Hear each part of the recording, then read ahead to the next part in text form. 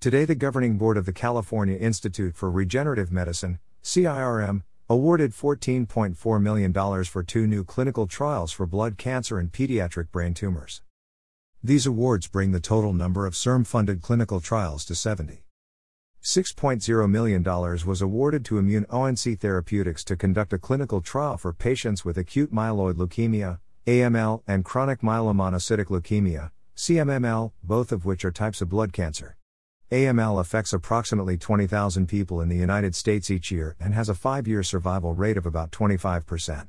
Anywhere from 15 to 30% of CMML cases eventually progress into AML. Paul Woodward, MD, and his team will treat AML and CMML patients with an antibody therapy called IO202 that targets leukemic stem cells. The antibody works by blocking a signal named LILRB4 whose expression is connected with decreased rates of survival in AML patients. The goal is to attain complete cancer remissions and prolonged survival. $8.4 million was also awarded to City of Hope to conduct a clinical trial for children with malignant brain tumors.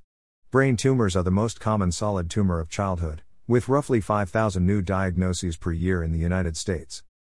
Leo D. Wang, MD, PhD, and his team will treat pediatric patients with aggressive brain tumors using chimeric antigen receptor, CAR, T-cell therapy. The CAR T therapy involves obtaining a patient's own T cells, which are an immune system cell that can destroy foreign or abnormal cells, and modifying them so that they are able to identify and destroy the brain tumors. The aim of this approach is to improve patient outcome.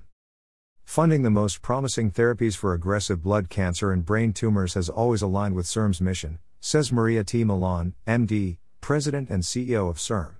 We are excited to fund these trials as the first of many near-term and future stem cell and regenerative medicine-based approaches that CIRM will be able to support with bond funds under Proposition 14.